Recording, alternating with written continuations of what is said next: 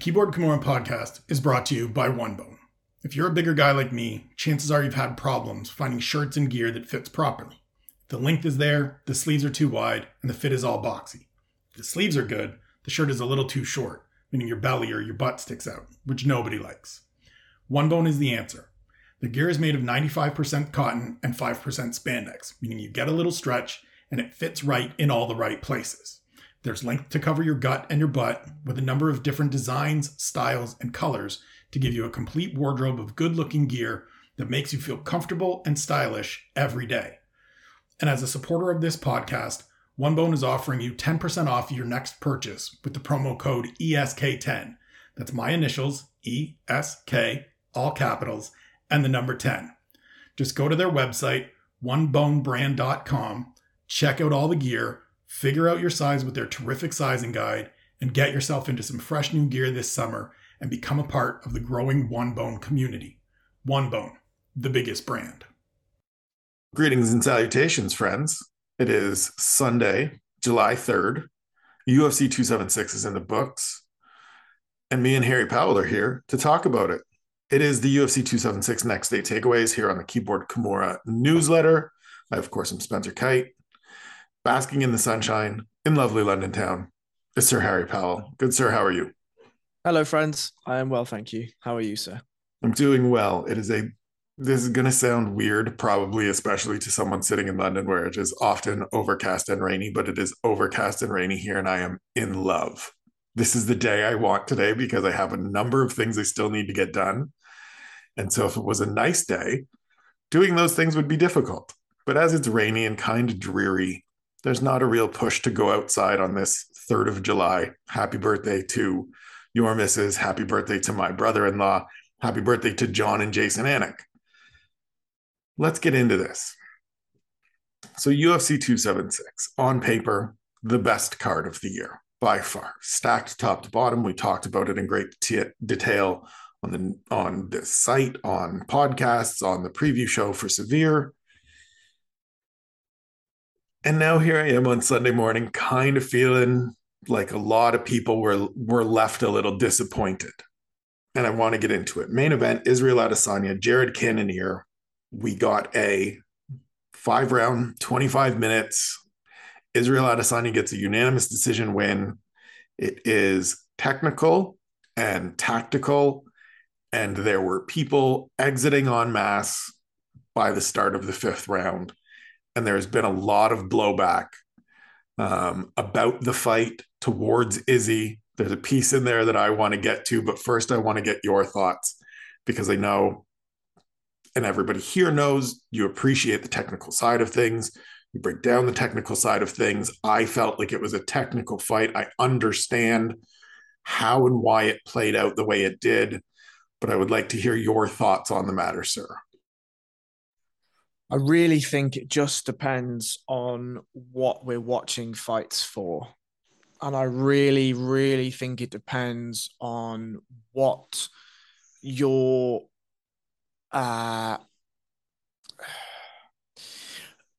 something that I'm beginning to frame in my mind as I watch fights from different aspects is that there are different roles in this game, in this sport, that are fulfilled by different types of people.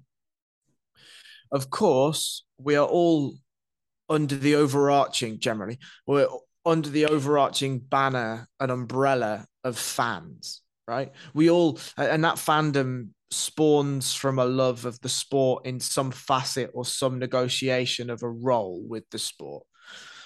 When I first started, and I think, frankly, for 99% of the people that consume or work in the MMA space, we started purely as fans of the sport. And I mean fan in the sense that we liked watching the fights. They were visceral. They made us feel something. We felt a connection with certain fighters over other fighters. And, you know, in the same way you watch a football game, soccer, whatever, and you're like, oh, this is a sporting occasion that's interesting and intriguing to me, right? I think MMA now, there are sectors and roles of people, like I've just said, and I'll facilitate what I mean by that.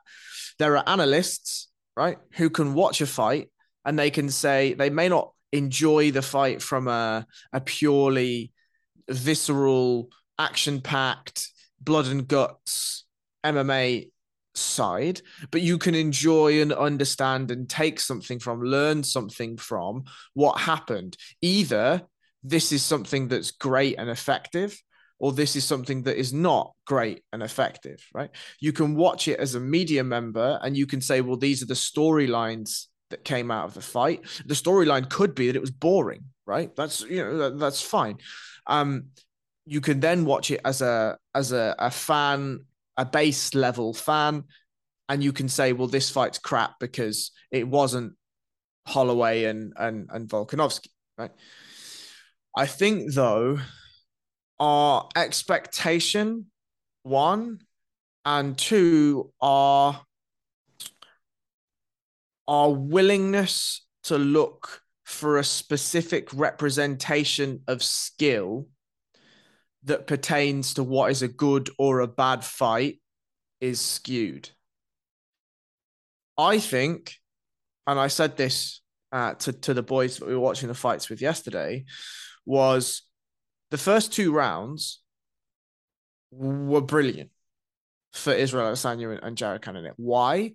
Because we got to see all of the good parts, the fantastic parts, the exquisite parts of Israel Adesanya's striking arsenal game. We got to see Jared Cannonier biting on the feints. We got to see all the effects of the Israel Adesanya striking game.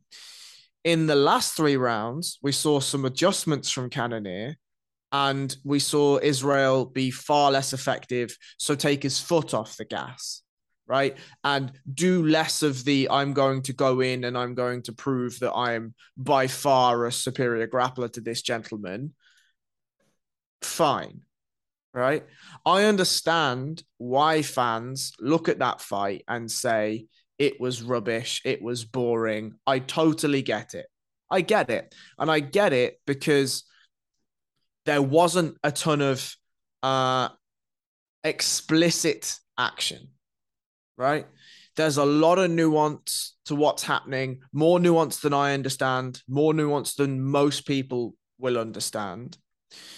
I understand that the middleweight division's general skill level is quite low in comparison to other divisions. I understand that when you have a fighter who's as skilled as Israel Adesanya, and this is my opinion also, if you are of such superior skill level, it is your duty as a martial artist to prove it. That's my opinion. As a sportsman, though, as a prize fighter, it's your duty to just win, right? And I think that, and I'll round this out because this is going to be a circular point that we're going to have, you know, for a while, I think, on this, is there are multifaceted hats that go into this. And I think that Israel Adesanya fought smartly. I think he should have done more, personally, because I think he has the opportunity to do more and the ability to do more. And I think that when he talks the way that he talks in press conferences and he says these things that I want to be the showman, I want to put on a show, I want to be main event of an international fight week card, and you're in a fight with another fighter who doesn't have the technical capability to force you to really dig deep, then I need to see more.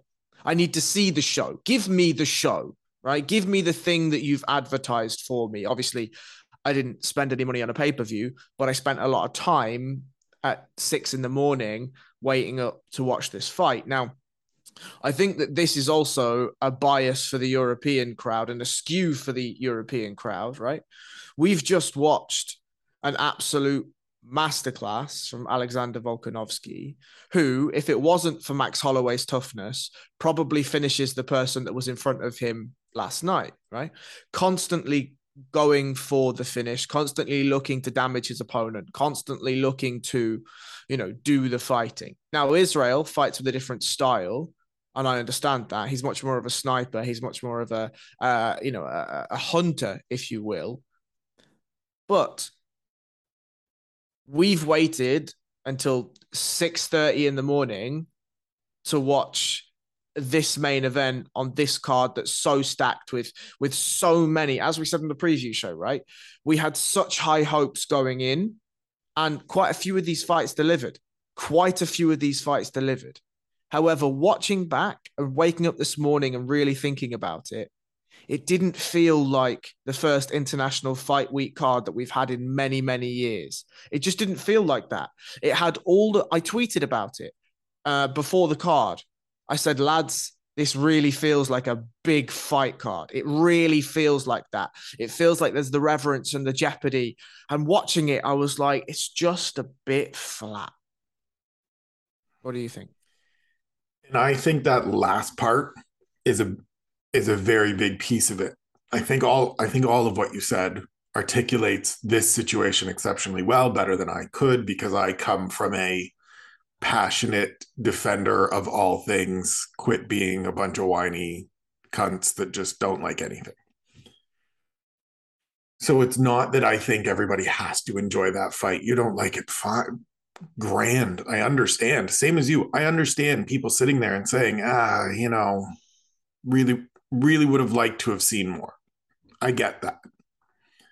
I'm always interested that there is very little pushback towards the challenger who isn't doing more and can't offer more. And my assessment would be, as you're rolling your head and people can't see it, and I'm gauging my responses to Harry's reactions, my guess would be that he's just limited, and so he's doing the best he can. It then becomes on Izzy to go out there and show that style and do all of the things that you said.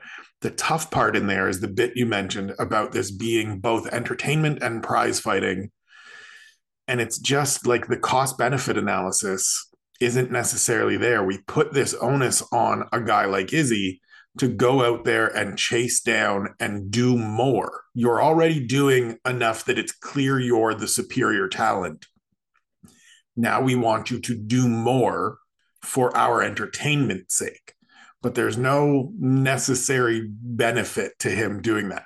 And I guess you would say, I guess the argument is, well, that's how he becomes the bigger star. That's how he becomes ingratiated to the fans, and that fans tune in for him. And the reason that I struggle with that, or the place where I struggle with that, is that I haven't seen that enough from fans, right? For the start of Demetrius Johnson's reign, it was do more. You're not doing enough.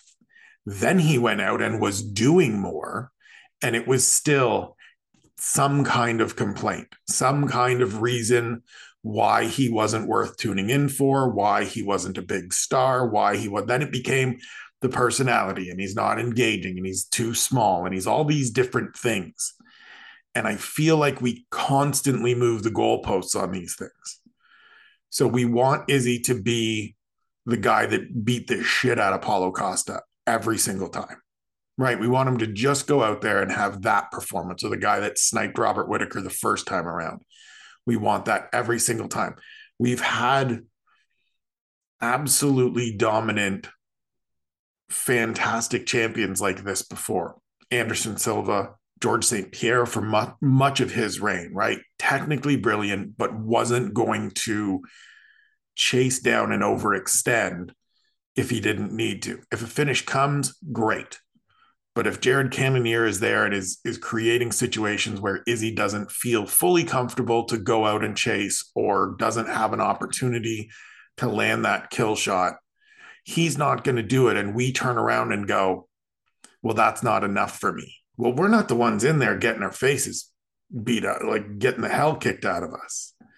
And we're also the ones, in many cases, that if he goes out there and does that, right? If he does the thing that everybody today is saying I want him to do, which is go out and chase and put on a show and further show that you are vastly superior to this guy and he gets knocked out, there aren't many people that are going to come forward and be like, well, we did kind of ask you to do that, so great. It's going to be the chorus of laughter and boos and what an idiot and why did he do this? And he goes out and he's winning and he could have just continued to hold on, but he gets trying to be fancy and chasing and whatever.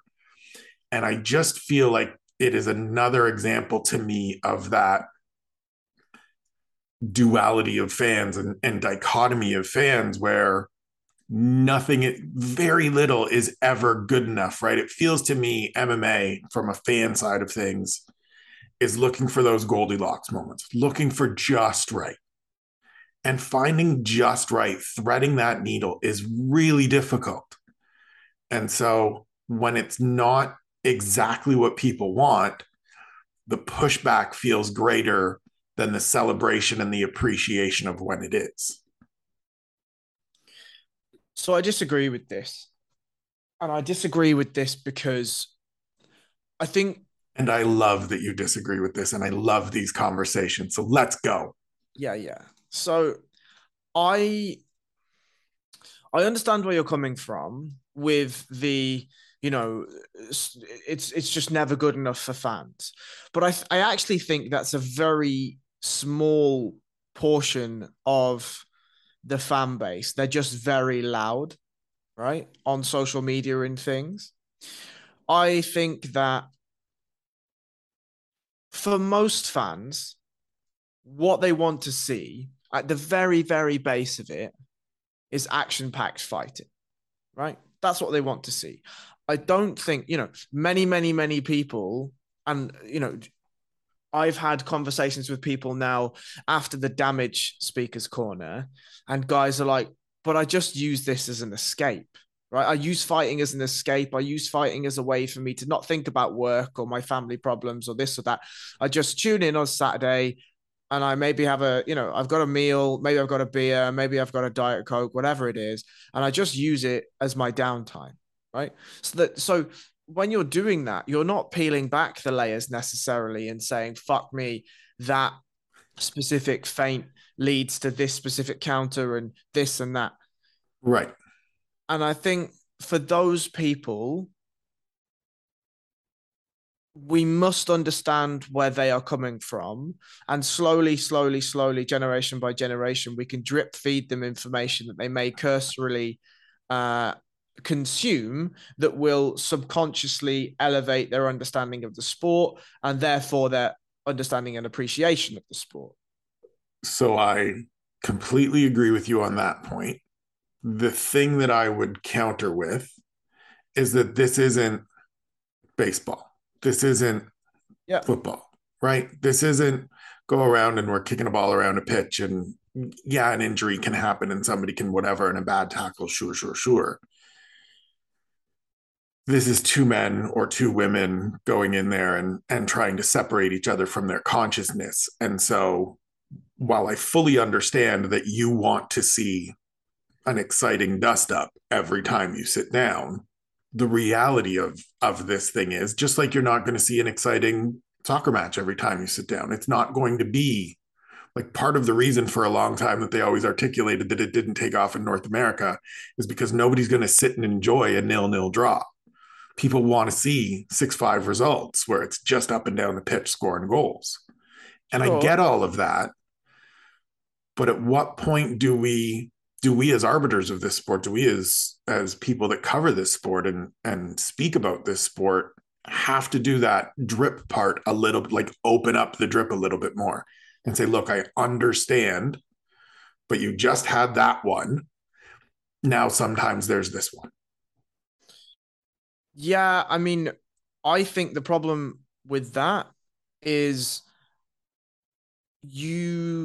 okay, so there's the other parts to my point was people also want to see excellence, right? There is something extremely riveting about excellence. Now, your definition of excellence can be gray, right? But one of the reasons why Twitch blew up so much at the very, very start of its inception was because you got really, really solid, really high level gamers streaming what they were doing and how they were playing, right?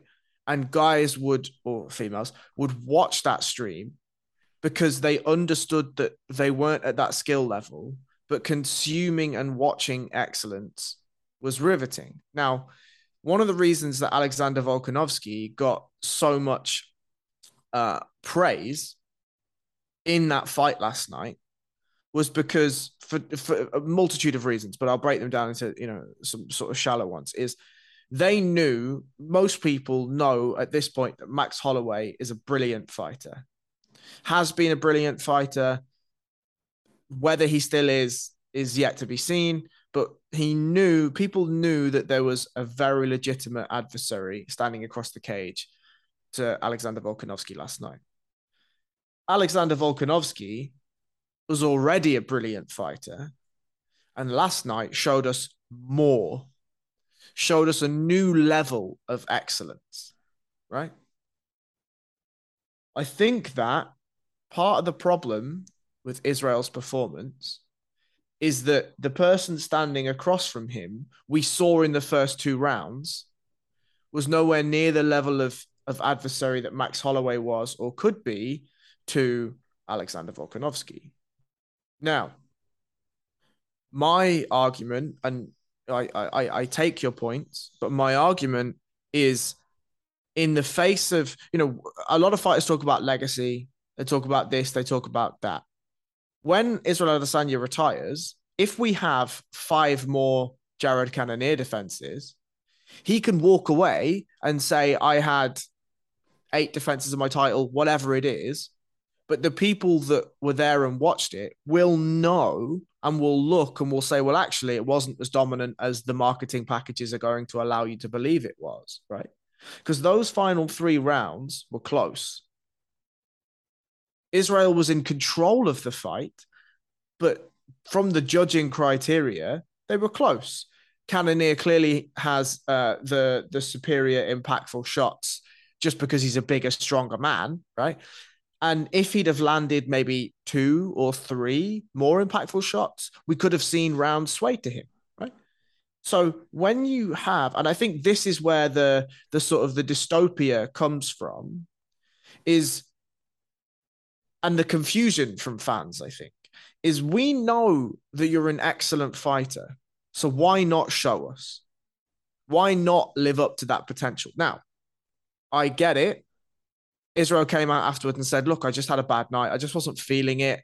I couldn't find my power shots. My feints were working well. The leg kicks were working well. The jab was working well, but I just couldn't bolt on. And, when you and I were watching, I sort of said, I think he's looking for a left high kick.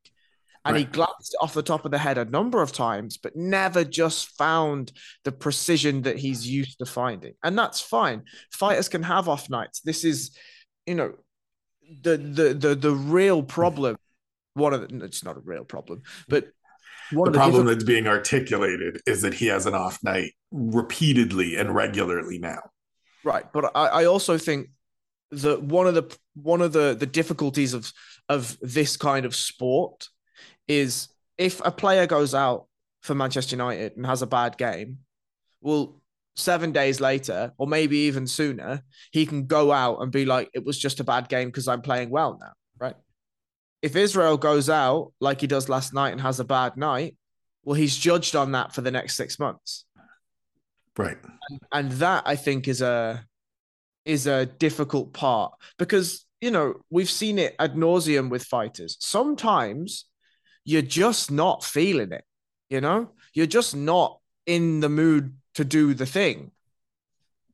Well, and the other side of that is that there is literally another side of that, right? There is another person that is either looking to stifle whatever you're doing, that is looking to do their own things, that are making their own adjustments, that, as Izzy said afterwards, right, part of what excited him about this matchup wasn't just him versus Jared, it was huge versus John Crouch, and that they had a good game plan that came out and had some solutions to things. And Jared's just a bigger, stronger dude than he anticipated.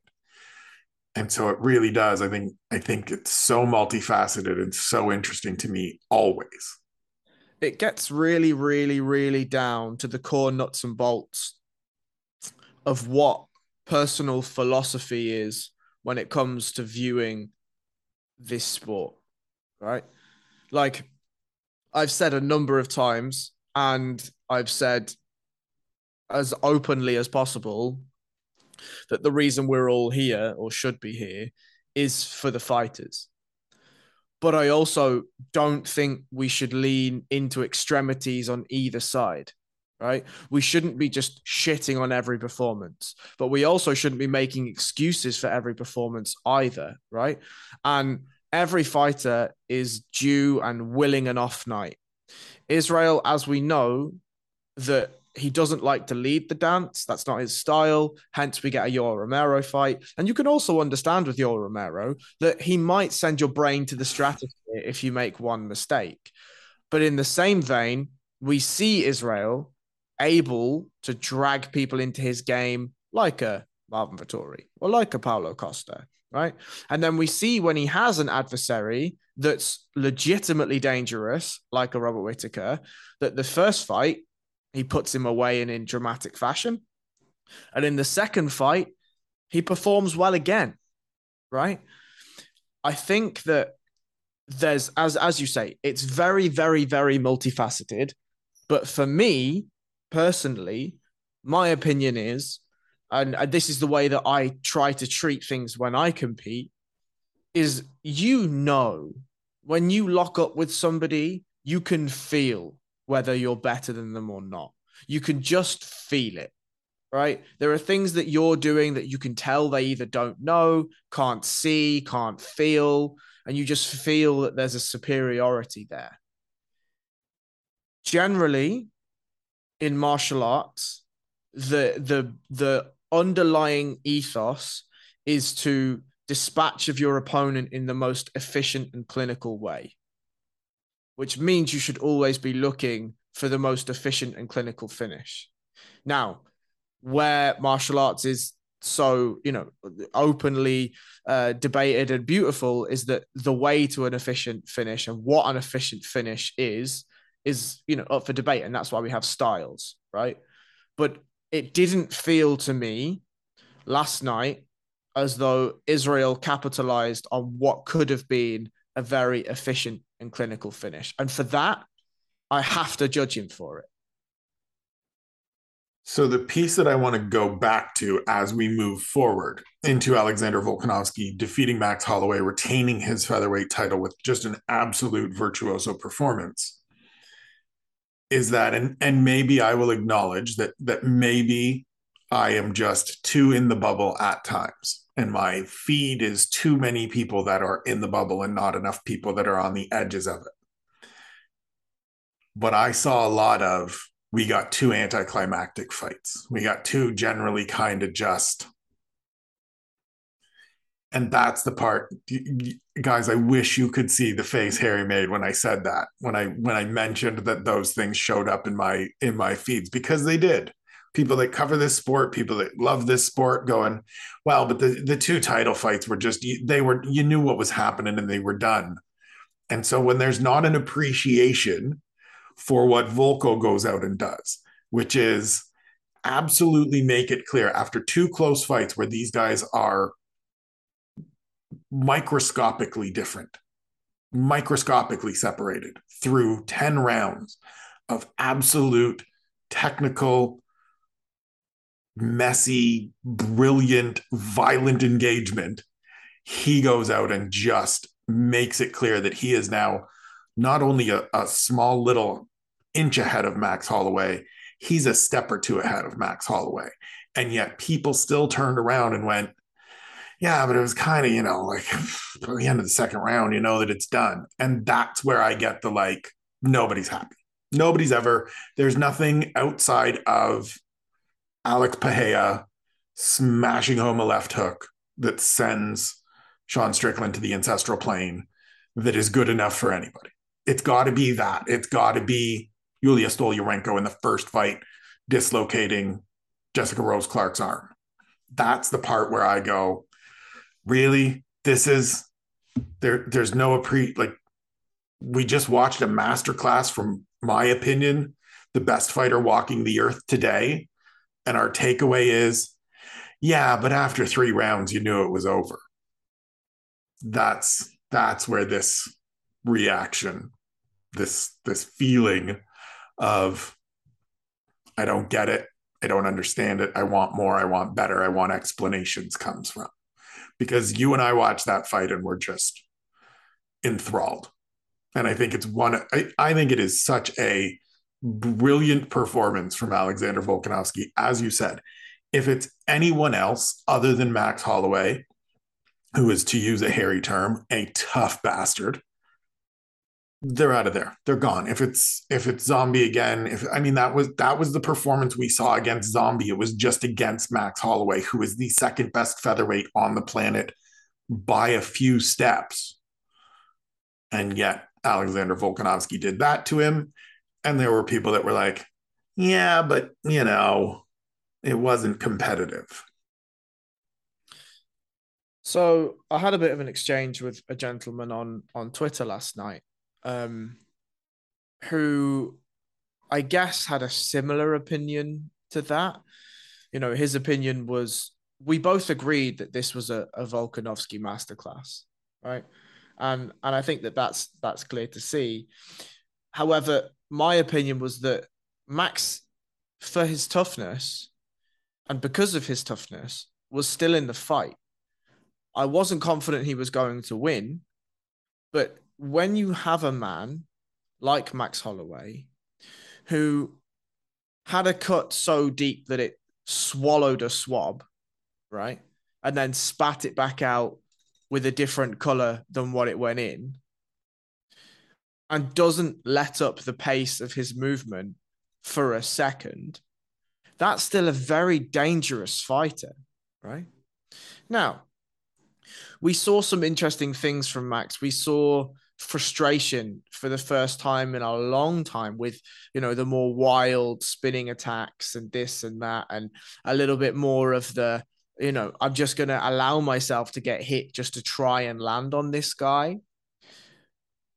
And I think that, to your point of he's the second best featherweight and a couple of steps above everyone else, maybe.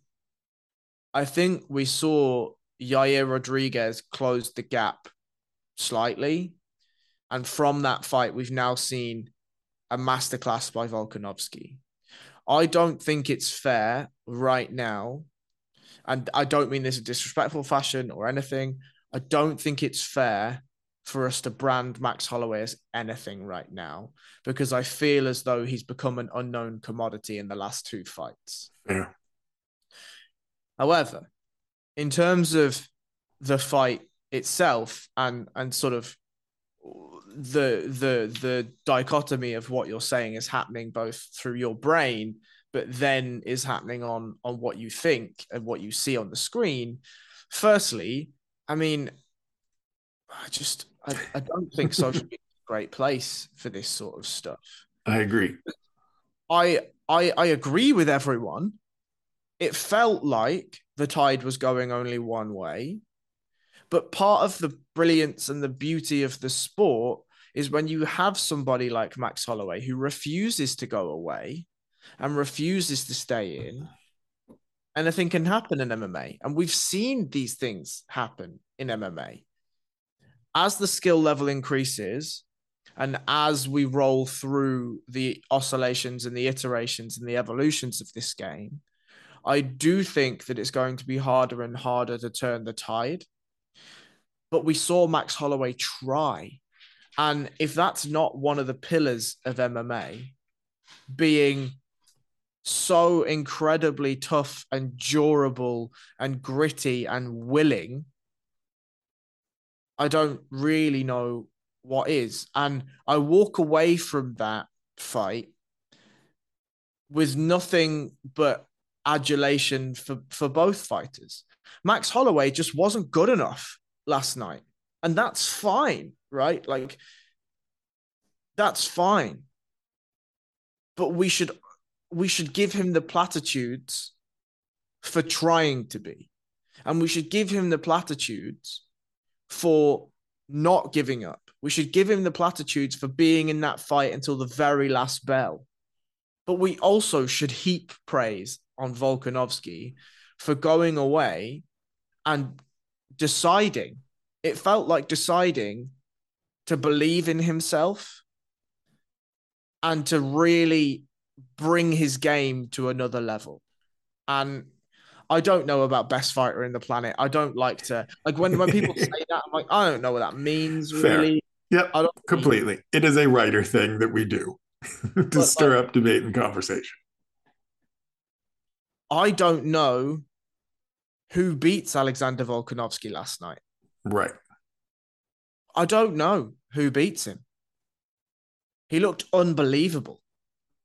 You know, like everything, the defensive mechanics, the defensive movements, the offensive movements, the transitional striking, the ability to turn back the grappling and force, you know, striking off the break. And it's just when you watch, like we talked about Saryukin and Gamrot the other week, right? And how that's like the new era of fighting.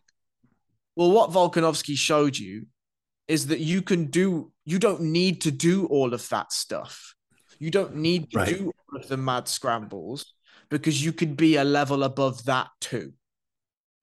And that is exciting to me. Yeah, I think the thing that was head scratching and remains head scratching to me this morning at 9:00 is we went into this. It's the third fight.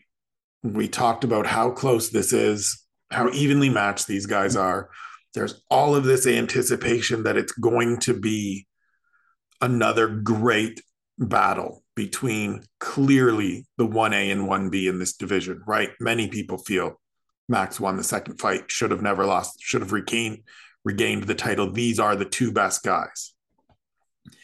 And then we go out there and see one of them elevate himself to a different level and deliver just a masterful performance where he separates himself from the 1B and makes it clear that I've moved forward. And we talked about this a little bit on the way into this fight. I said throughout, I think those last two fights for Alexander Volkanovski, he has leveled up, both in terms of talent and proficiency in the cage, but also in confidence. I think we saw that on display very early in the fight. He was in there and talking to Max and having moments and looking over at the commentary booth the way Max did against Calvin Kattar. And to then come away from a fight that was so anticipated because of the closeness of the battle and not heap praise on the guy that made it not close, when we know the level of these two, when we know the quality and the fiber of these beings, is just confusing to me. It just doesn't make sense to me, because I come away from it and go, as you did, I don't know who beats this guy. He is so phenomenal at this thing that I want to see him do it every 4 months, every 5 months. And I just want I want to see what's next from him, because I think there's more still. Not that I need more, but I think there is more. And to come away from it and just go, yeah, but it was pretty one-sided, just feels like the least interesting takeaway and the least appreciative response to what we saw. There's all these great things to pick from, as you were saying, about Max, about Volk. And the thing a bunch of people lay on and lean on is, yeah, but it wasn't even close. Right. Which speaks to the brilliance of this dude, which speaks to how good he is. We want to see, like, we talk about Valentina Shevchenko and the excellence she displays going out there and dominating prior to Talia Santos. And we raise her up because of it. And she's fighting, no disrespect to the women that she's beaten, but people that aren't the Max Holloway to her Alex Volkanovski. And then Volko does this, and I see a whole lot of, yeah, well, it was pretty one-sided. Now we'll get to the other question I had for you about let's get to it now. I saw a lot of Joe Rogan said it in the cage. You've cleaned out the division. I've seen a few people do. They're like, well, I'd certainly love to see the Henry Cejudo fight because he's cleaned out the division, or I'd love to see the Charles Oliveira fight because he's cleaned out the division. And my response was Josh Emmett, Calvin Kattar, Arnold Allen, and Movsar Evloev would like a word. And Bryce Mitchell is on hold in the waiting room because he's just waiting for a chance to come into the room as well, potentially. I'm more excited for this division right now because of that group that still hasn't faced Volk and is coming up and looks very good in the case of the two younger men in that pack, or the three younger men in that collection of fighters. I don't think he has any. I understand him wanting to chase a second belt, but I don't think this is Anderson cleaned out middleweight, George cleaned out welterweight. I think this is he beat the most popular and established names, and now people want to see him against more popular and established names. Yeah, he hasn't cleaned anything out. I think look, for the future of the division, the Volkanovski performance last night couldn't have been better, because there's no controversy that Max can turn around and be like, but I almost won, because he didn't, right? There is no easy argument that you can make to say, well, with a couple of adjustments in that fight, Max would have done the thing. It doesn't seem that way. Yaya Rodriguez is a name that you should also add to the list that you've just stated. So we've got, 6 fellas there, 5 or 6 fellas that Volkanovski has not fought, but are all legitimate opponents for him. Maybe a couple of, maybe a year or 2 away from being really ready to be in that conversation. But there is at least 3 fights in there that Volkanovski should be looking at right now. The move to 155,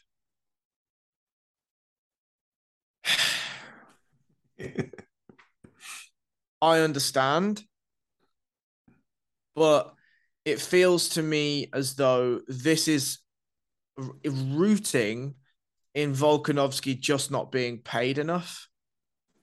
Because he knows if he goes up and he does the double champ thing and he beats Oliveira, well, we're off to the races, boys. There's a new contract negotiation and it's this and it's that.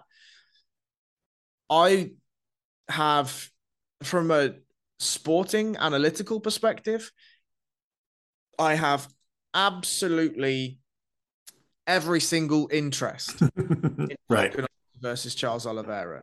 Give me all of that. Give me all of Volkanovski Chandler. Give me all of Volkanovski Poirier. Give me all of Volkanovski Gaethje. Just line them up month after month and let's just see them one by one, right? But I also think that from a meritocracy perspective, it just feels as though the UFC machine and the UFC production, and I've got a question for you at the end of this. The UFC machine and production has conditioned its athletes and its fighters to now win a title and immediately look to move to another division. Because, Conor did it and people thought it was great. He sat atop the unique photo of him with 2 belts draped across both shoulders, the Irish flag, etc., etc. That's become an iconic chase. And Max said something pre-fight that I thought was very interesting. And he was talking about how he felt disrespected and how he felt that people had sort of written him off because he lost to Volkanovski, and that people didn't realize that there were hierarchical levels when you get to the UFC, right? Like, getting to the UFC is difficult enough. Now go and fight your way to the top 15. Now go and fight your way to the top 10, top 5, top 3, then beat a champion. Okay, all of that's hard. Now hold it, right? And I think that the thing that was interesting to me and is interesting to me is now it feels as though, as I've said, the belt is more of a gateway to other belts rather than the belt and the precipice of your division is the goal.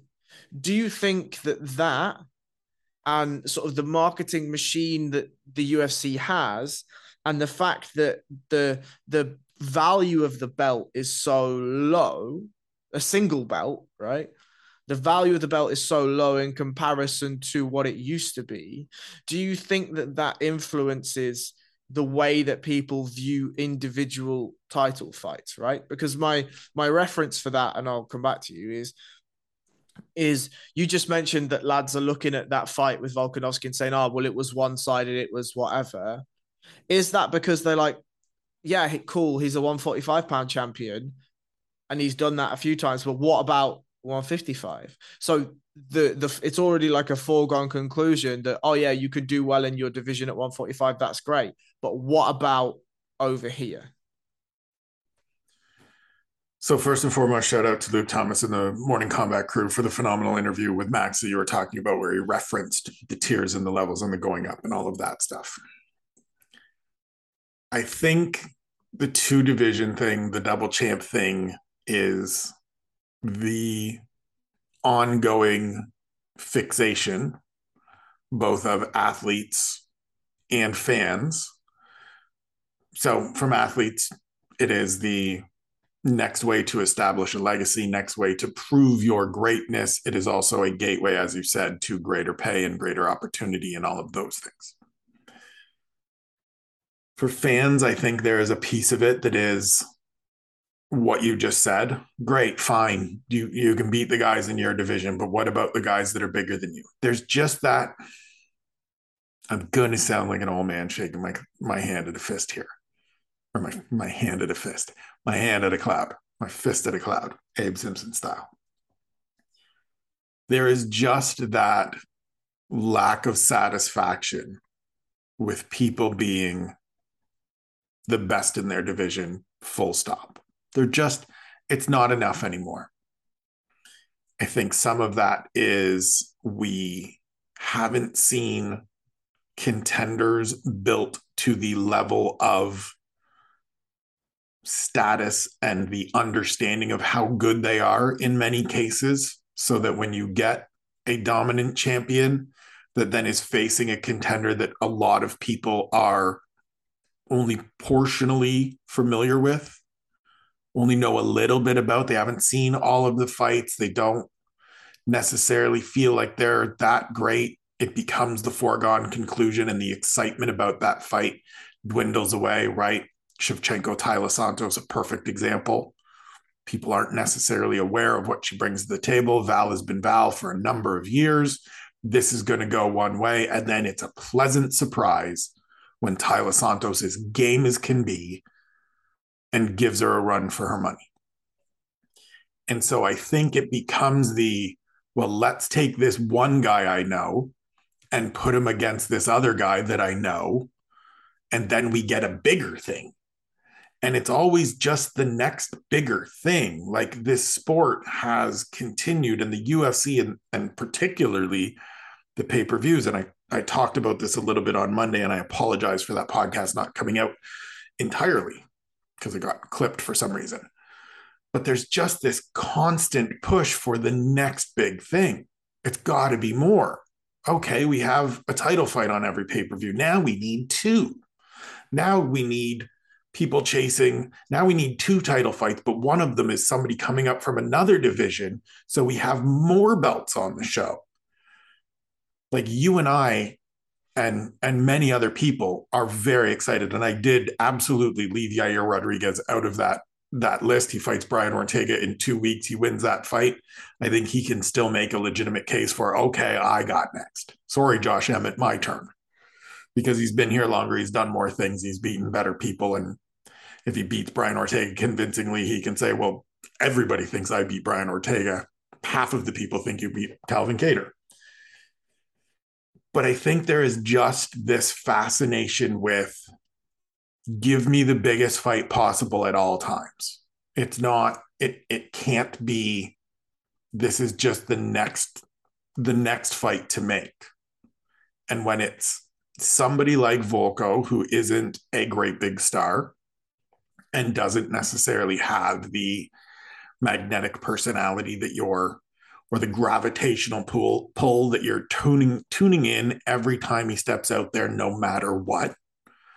You want to see him in the next biggest fight possible against the most established name possible and all of that. Now, I think there are degrees to it where we've seen, managers come out and say their fighter who is a champion is going to go up and fight at not only 85 but 205 and all of this stuff, and it gets there gets to the point of absurdity. Right here, he's making the jerk off motion.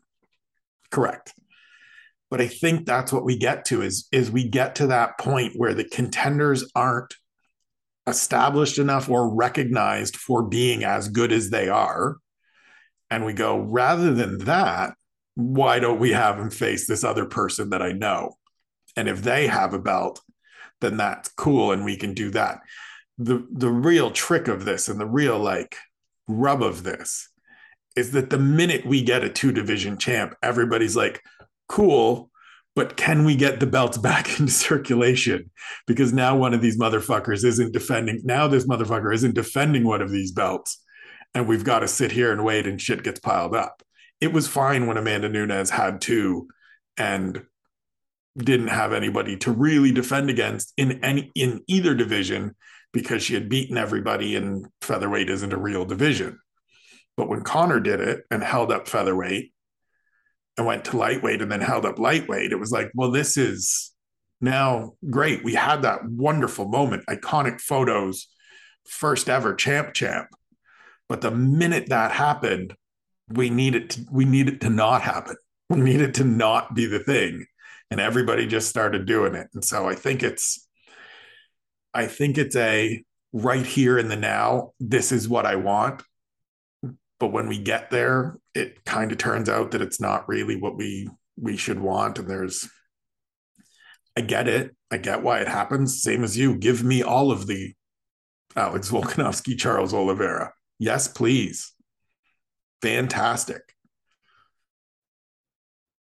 I really also would be quite happy with Alexander Volkanovski hanging out at 45 and continuing to do fantastic things and test himself against those 5 or 6 people we mentioned and whoever else comes up next, because they keep coming. This is why I think I constantly drone on about paying attention further down the line, because as you said, a couple of those people are probably a year, maybe 18 months away from really being ready to fight for the belt, but they've got that time.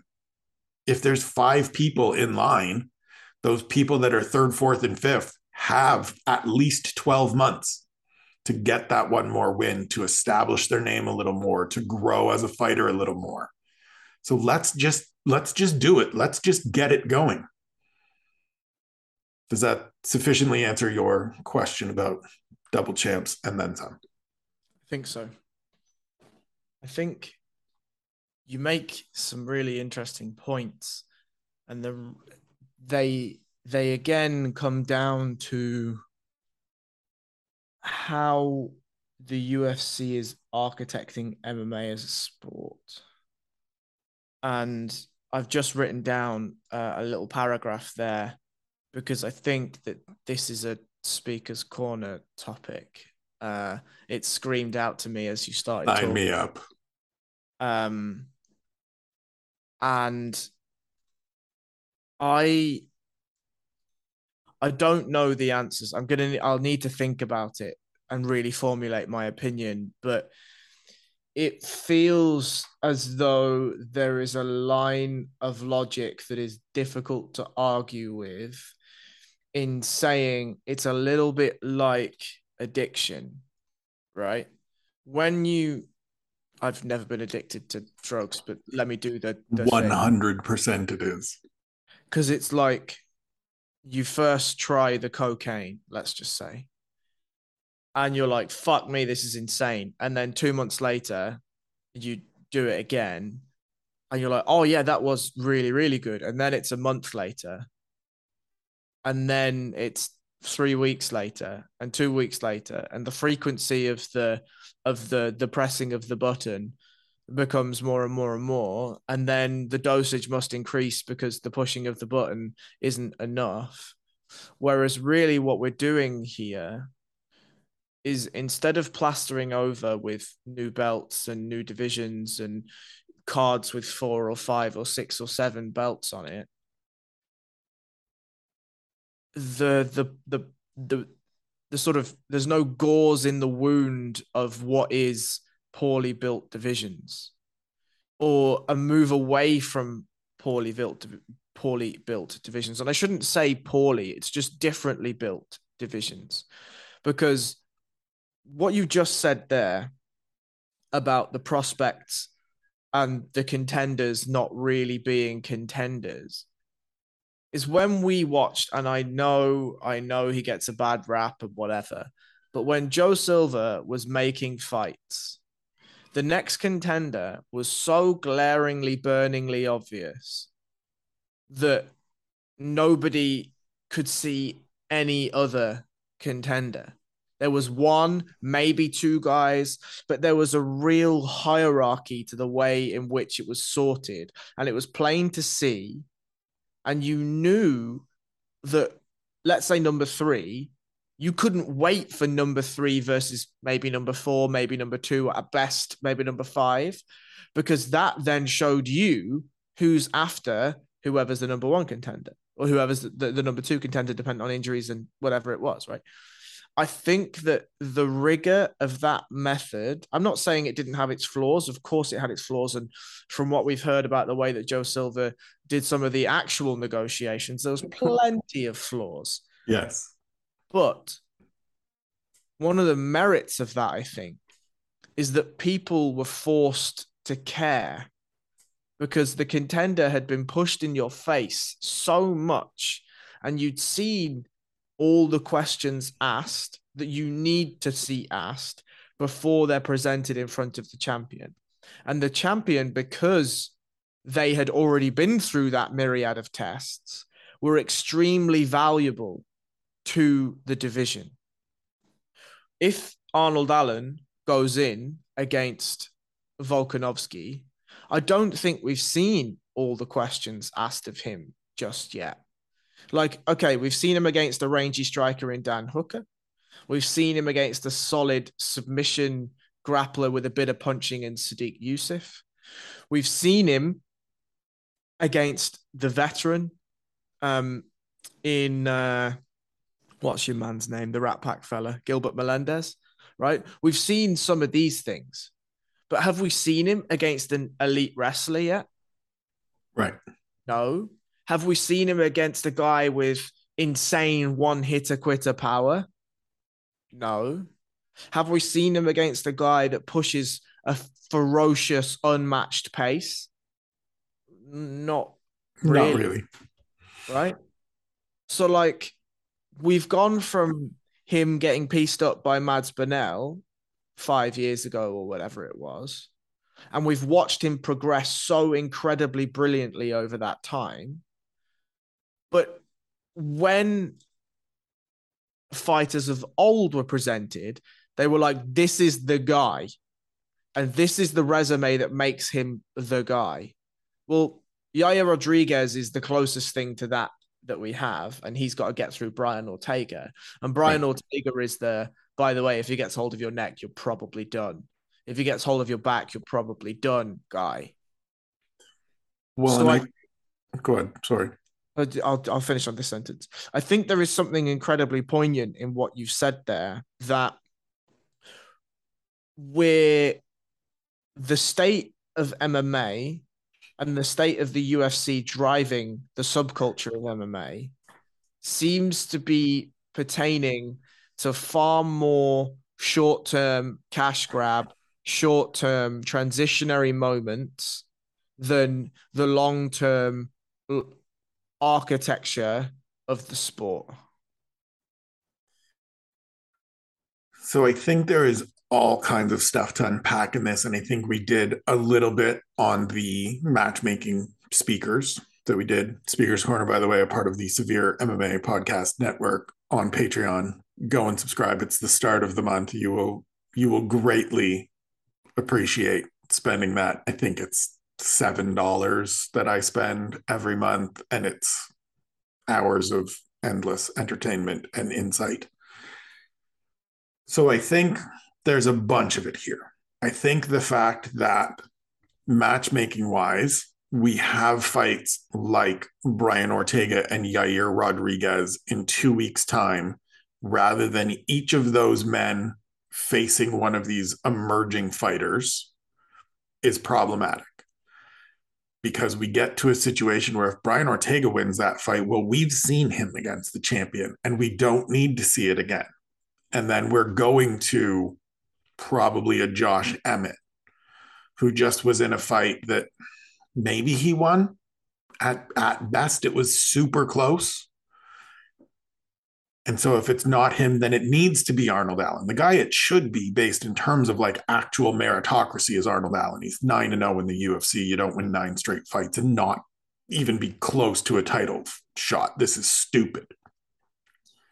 But I think part of the problem with it, in addition to the matchmaking piece, and this is a chicken or the egg conversation, right?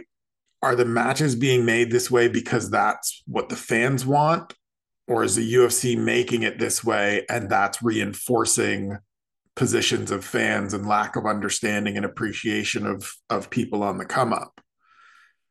And so it's really interesting. It's, I agree wholeheartedly about what you said when Joe Silva was there. Obviously, there were flaws to the methods of Joe Silva's madness.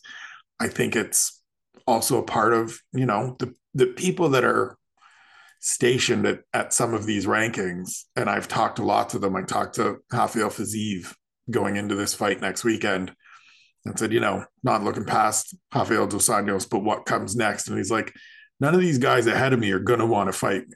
They're all like, they all want to fight McGregor. They all want to fight for the title. And when I say, well, what about me? You don't have a fight. What about me? There's some excuse.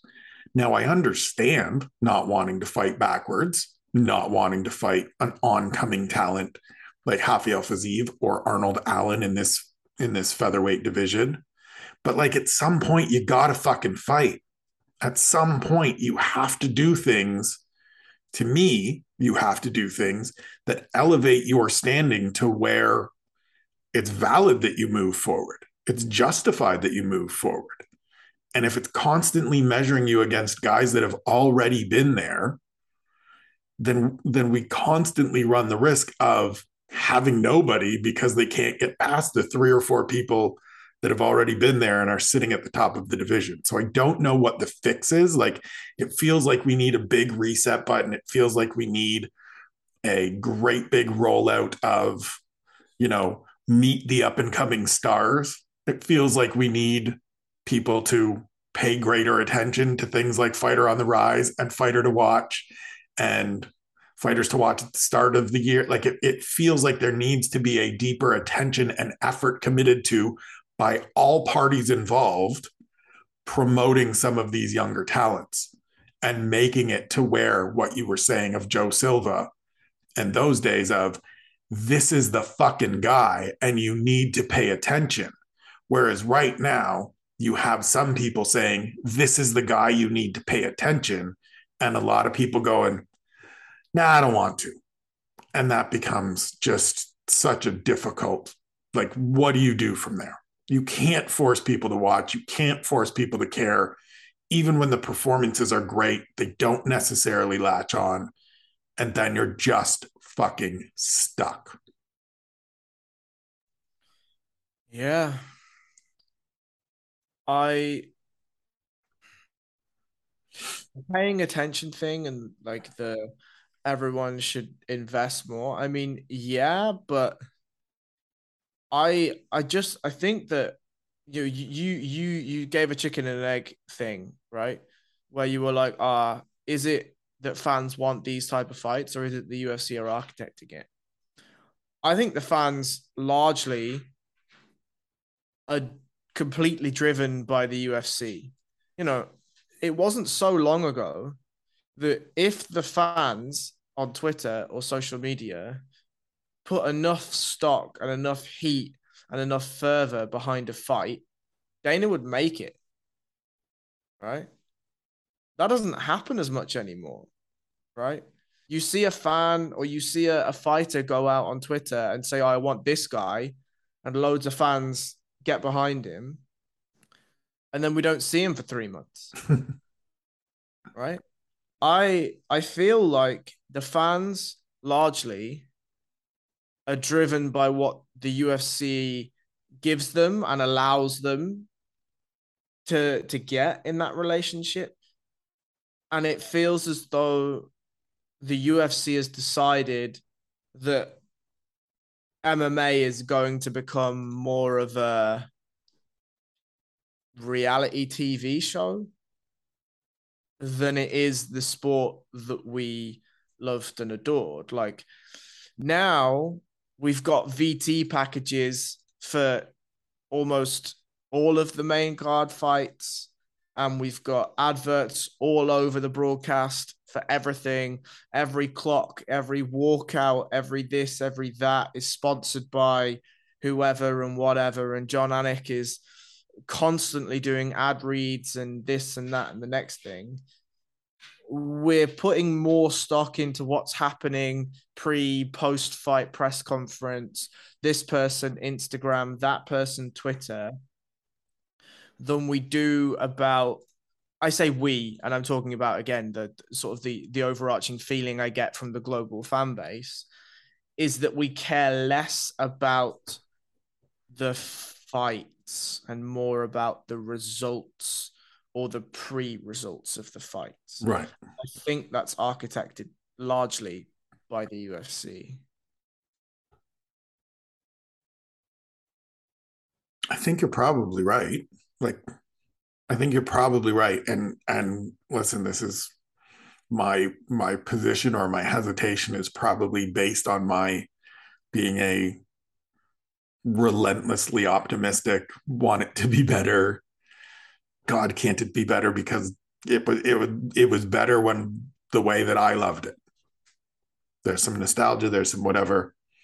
I hope we can find a little bit more balance, because it is all about balance. We'll move off of these title fights and get into some of these other things, because there is stuff that I do want to discuss that I know you want to discuss. The first of those for me is Alex Pereira goes out, defeats Sean Strickland, knocks him out, punches his ticket quite literally to a championship opportunity. Izzy mentions him after his fight and says, look, we all know who's next. It's that dude. That was kickboxing. This is going to be MMA. Come get some. From a technical position, very little experience watching Alex Pereira in a cage. You will surely do a deep dive at some point. But just from what you've seen thus far, is he the guy that can bring some of that need to see greatness out of Izzy when they get in there? Maybe. Who knows?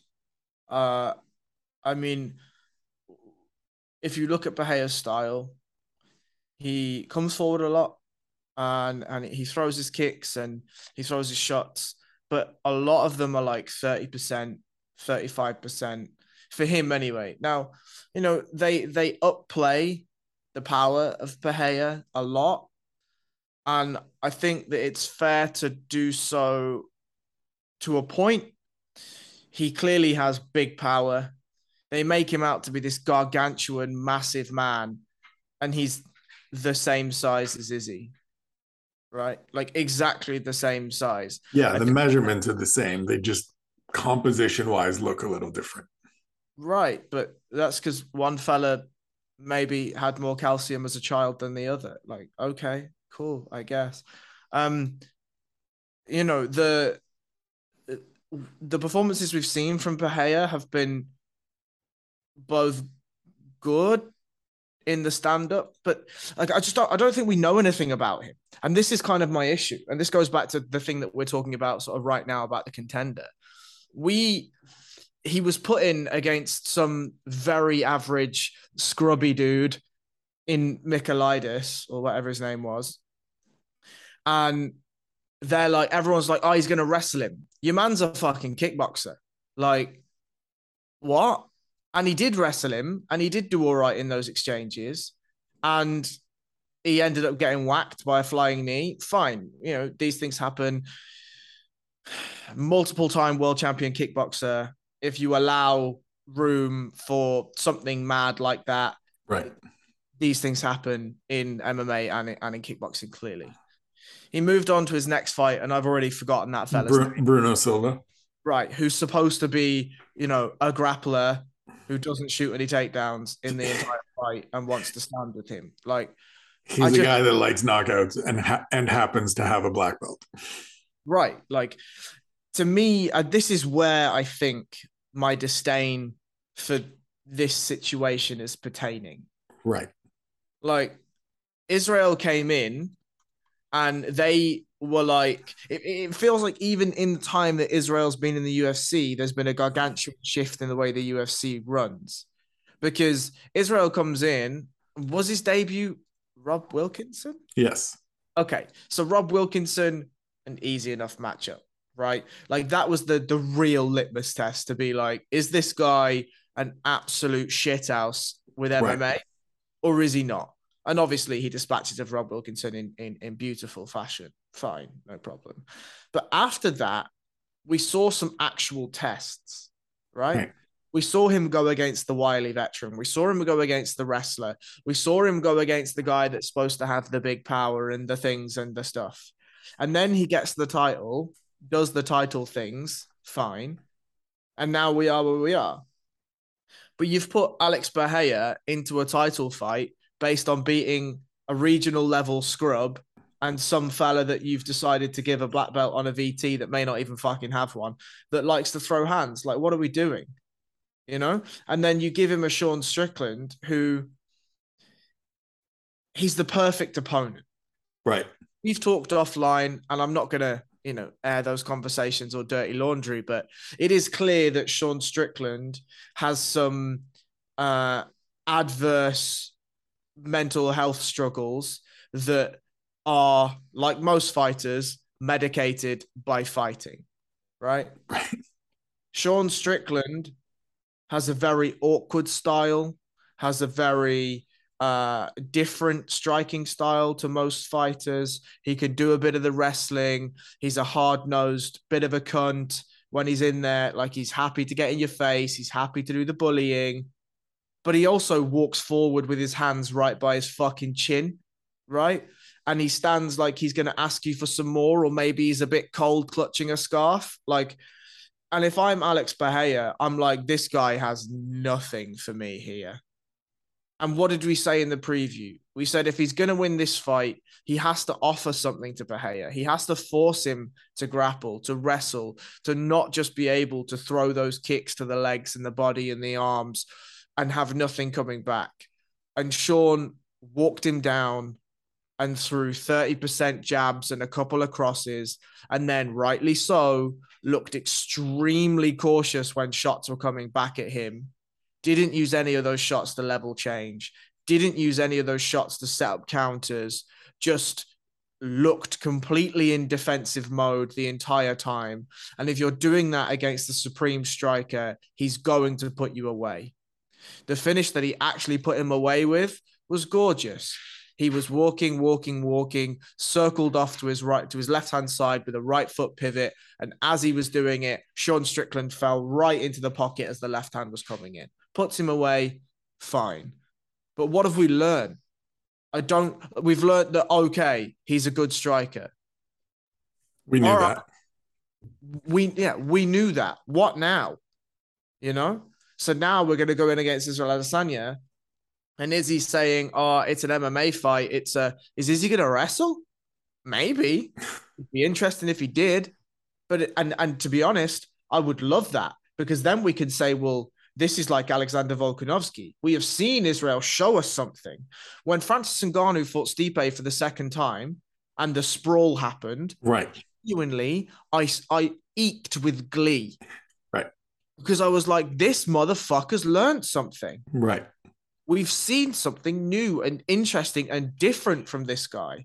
And I bet you, when Francis sprawled on that single leg from Stipe, Stipe went, oh, fuck. Right. He figured it out. This thing that I had in my back pocket to beat this monster is now gone.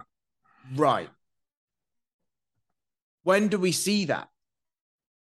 When Francis Ngannou started double-legging Cyril Gagné all over the gaff, I was like, what the fuck? This is brilliant. Do we see that from Izzy? Maybe. Do we see a 5-round, very technical, very, very dry, drab? Both of these strikers really respect each other. The cage is massive, so it's harder to close him down.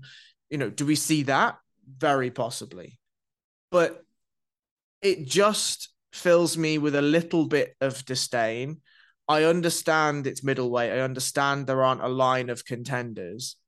But can we see a little bit more legitimacy from Bahia in the octagon before we do this?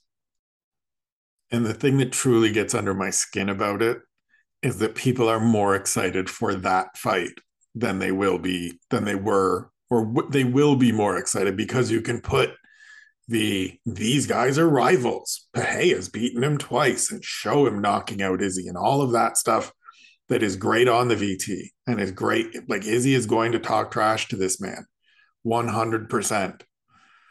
And people will be more excited for that than they are for opportunities of people that have answered a lot of these questions you're talking about in whatever division. And that's the difficult part for me. Going to just kind of breeze through Bam Bam and Robbie Lawler. A great performance for Brian Barberina. Takes some shots, finds a home for some elbows, finally gets Robbie Lawler kind of wobbled and rocked and gets him out of there. A great win for Bam Bam. I want to stop down and sort of touch down on Sean O'Malley and Pedro Munoz for a little bit. Obviously anticlimactic, disappointing. I think this is part of also the reason why people came away from last night feeling like it wasn't what they wanted, right? We all were excited for this. This was supposed to be the test. This is when we see it. It looks like it's going that way. And then we get an eye poke and we're done. What did we think?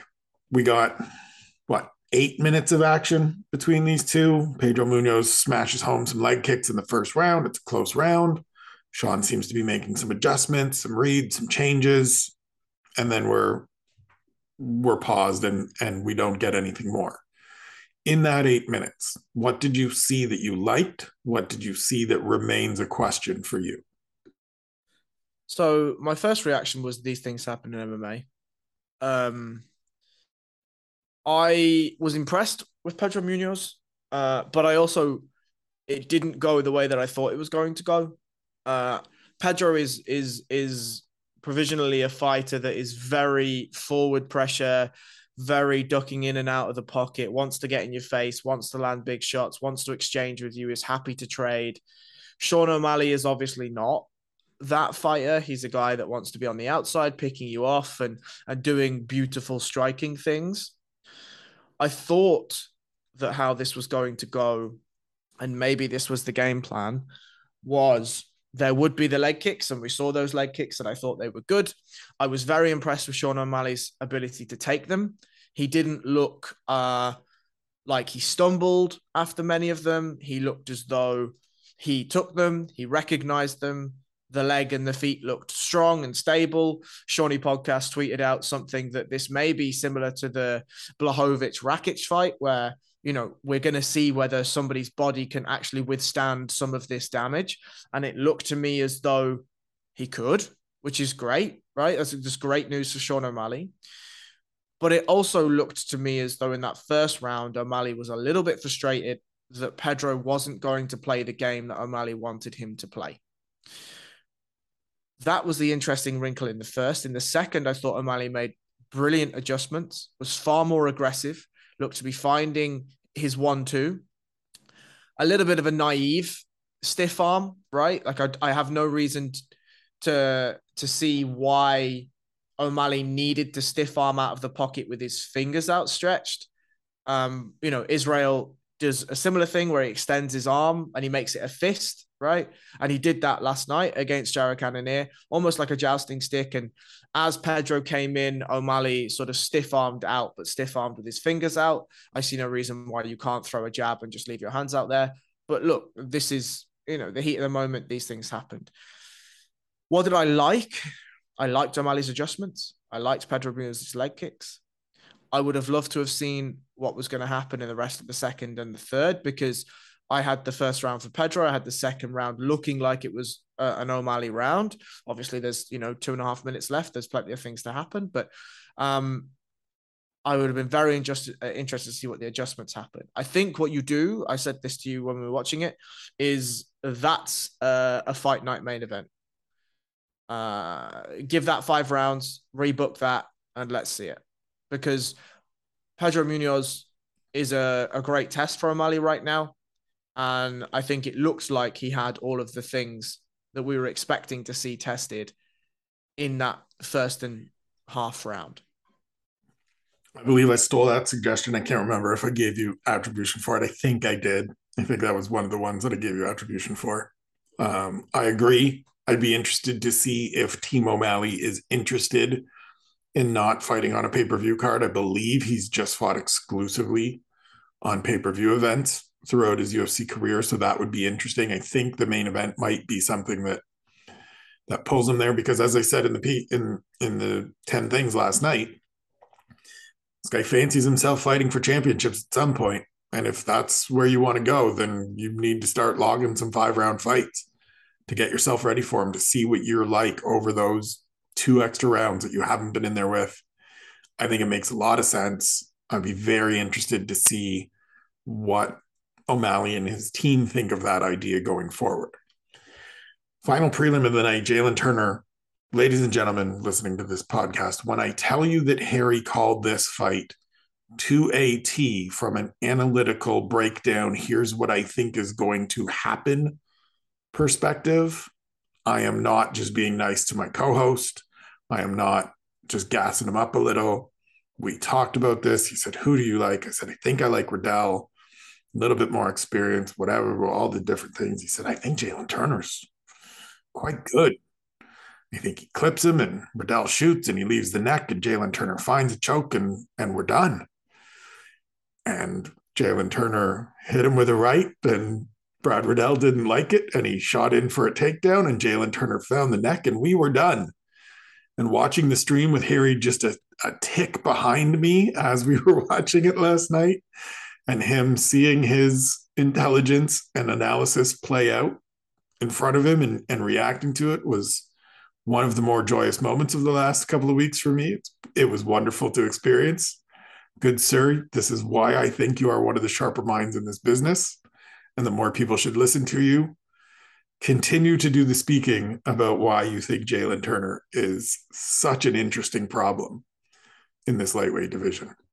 Yeah, I mean, I appreciate that. It's not often that I get it that nailed on. I think, like I did a speaker's corner on the Israel Adesanya Jared Cannonier fight, and it kind of went how I expected it to go for 2 rounds, and then it didn't. The Ioane and Jacek Weili Zhang fight kind of went how I expected it to go, and then I had the first one, Rose Namajunas, and it went absolutely completely nothing like I'd spent hours thinking about how it was going to go. So, these things certainly do happen in MMA. Jalen Turner, the interesting thing to me is he's had tests already. He's took losses already, and he's took losses at good points in his UFC career, because he just has a feeling to me. And this is a really wishy-washy, really crap way of explaining this. But I feel as though with the amount of fights I've watched, you start to develop just like a sense of a fighter. Brad Riddell is a good fighter. I enjoy him. I enjoy watching his fights. But Jalen Turner, you watch him and you just feel like there's lots of potential that's untapped there. Uros Medic was on a bit of a streak and looked like a killer. And, Jalen Turner came out and said, that's cool, watch this. I felt as though the styles matchup for Jalen Turner was a really, really good one. Because of all the things that Spencer said, I feel like Brad Riddell shoots with his neck available. I think Brad Riddell and the length of Turner's arms in comparison to Riddell's reach and range is a difficult thing to breach. But, Jalen Turner has an insane frame for 155. He knows how to use that frame increasingly, but, as we go from fights, he becomes more and more comfortable in that range. And he's one of those fighters that is happy to go wherever the fight goes. If he finds an opportunity to look for a neck, he will take it.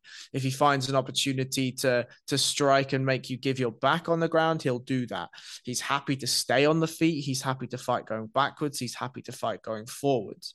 And I think that comfortability is something that's really, really important for somebody like Jalen Turner, who, I don't expect him to win a title. I don't expect him to be in the top 5, but I think he is a fighter that has a lot more potential. I could be wrong. He could improve and get to there, but we're watching a guy from fight to fight start to understand more about who he is as a person and as a fighter. And the base structure, the base construction, the base scaffolding of his game is one that's fluid and transitionary.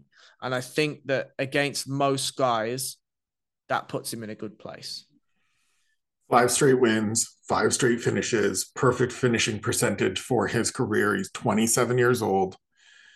Very, very interested to see what comes next for him, because he is one of those guys that there isn't going to be a lot of people rushing to want to sign that contract and get in there with him when he doesn't have a number next to his name and it doesn't get them that much further ahead.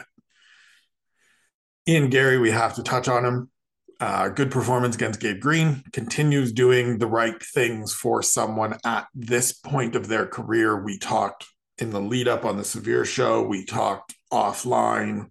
This was a fight where we both felt if Ian Garry was the guy that he is purported to be and carries himself to be, we will see that shine through on Saturday. I feel for the most part it did. I also think that it was another one of those performances that reiterates for me that there's still some work to do. There's still some growth. There's still some development. And all of that is fine because he's 24 years old and that was his 10th fight. And this is about where I expect him to be given those numbers. What did you like about Ian Garry's performance? I thought it was brilliant, to be honest. I thought it was a perfect performance for the perfect point in his career. I think, everything that we've said about Israel and the sort of the critiques that I have against Israel is a man at the height of his powers, right? The height of his striking powers. He is exactly who he is going to be in the striking realms right now. That's who he is, right? Ian Garry is a guy that's improving swiftly, fight to fight, 24 years old, moved himself to a different camp, and is just coming on leaps and bounds. We saw him shoot for takedowns. We saw him hit inside trips. We saw him take chances. We saw him take risks. We saw him go outside of his comfort zone in a real proving ground. That, to me, was the most important takeaway from this fight. Going backwards and fighting across the tram line of the cage, he does pretty well. He got clipped a couple of times against Gabe Green. These things happen. This is fighting. But overall, he was great. He went in there. He took risks when he wanted to take risks. He managed the fight when he needed to manage the fight. And he looked good doing it, I think that Sean and I, and I'm going to stop this meme now, but Sean and I did a speaker's corner the other day that's going to come out soon about experience over skill acquisition. Going in and getting experience and seeing and feeling different fighters, feeling different situations is as much of an attribution to your career as just focusing in the gym about skills, right? So for Ian Garry at 10 fights or whatever he is, you go in and you take all the 3-round fights you can. You go in and you do 15 minutes and you get dominant decisions, right? If a finish presents itself, sure, why not? Take it, no problem. but you go in there to rack up that cage time and feel as comfortable as possible in there. So for me, full marks to Ian Garry. Couldn't be happier.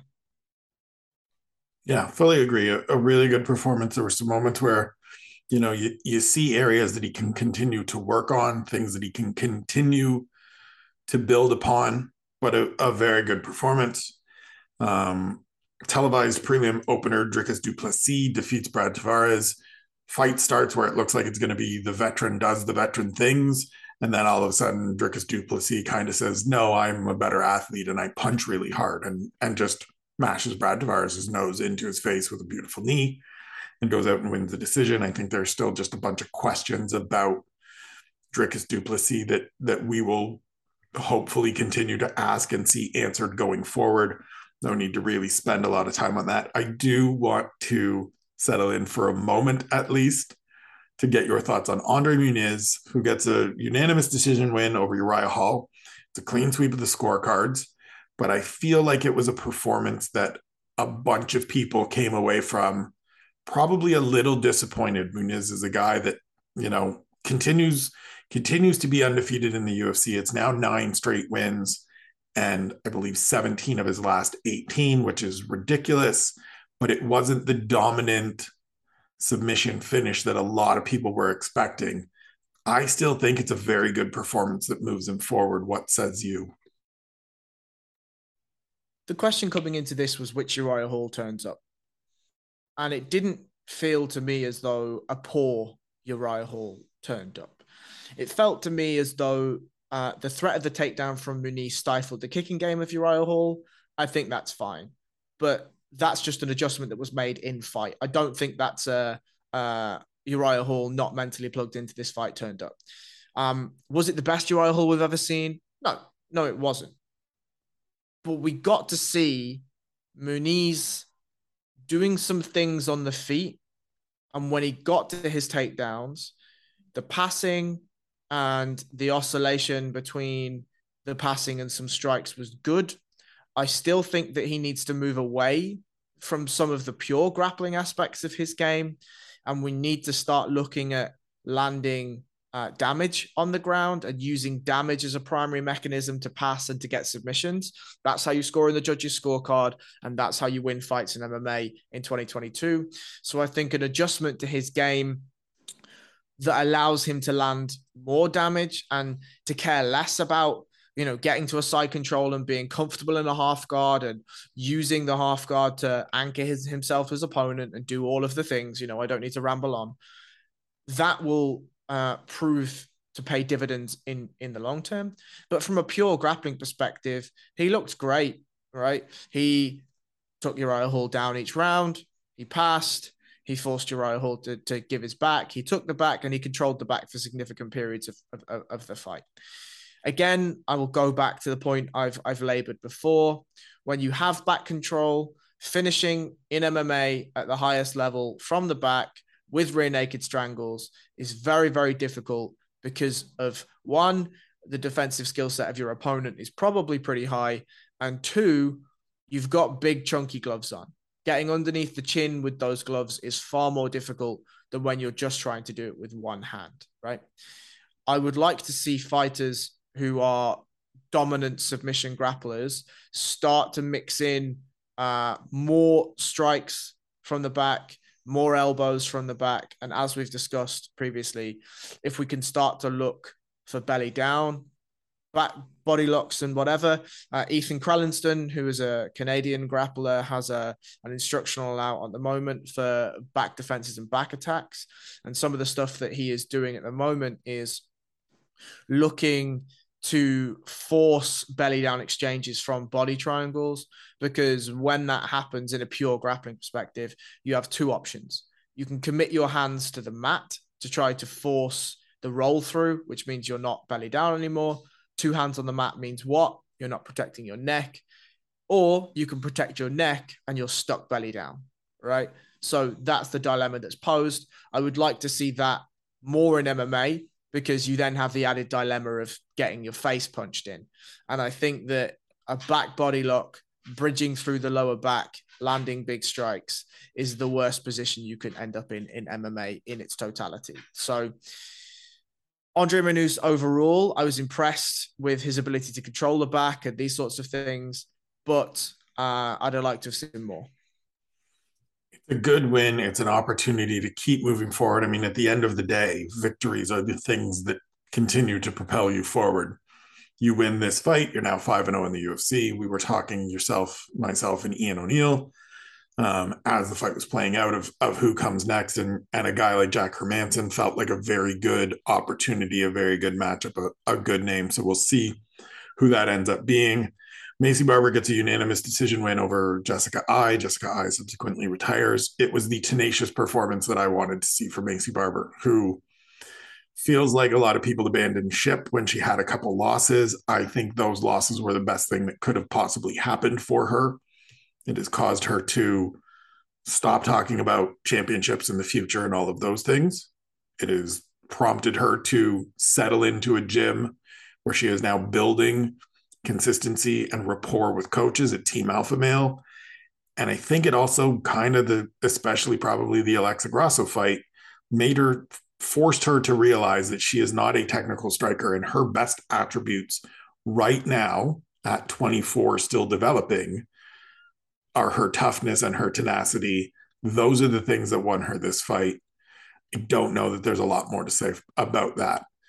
And then the opener, Yulia Stoliarenko submits Jessica Rose Clark. We said going into the fight, this wholly comes down to whether Jess makes the right decisions. First shot she really throws that lands clean, takes Stoliarenko's feet out from underneath her.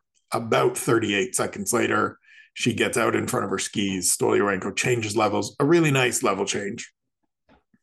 Gets her on the ground, quickly passes, quickly attacks the arm, and quickly bends it at a gruesome level.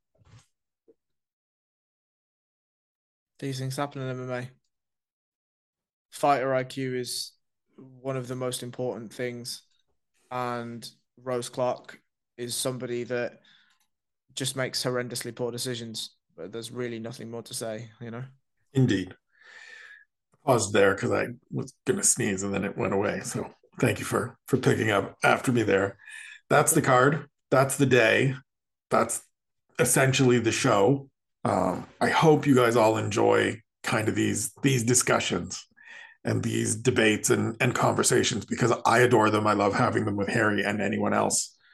I don't want to just come on here and say this person beat that person and they should fight this person next, because that's kind of boring to me.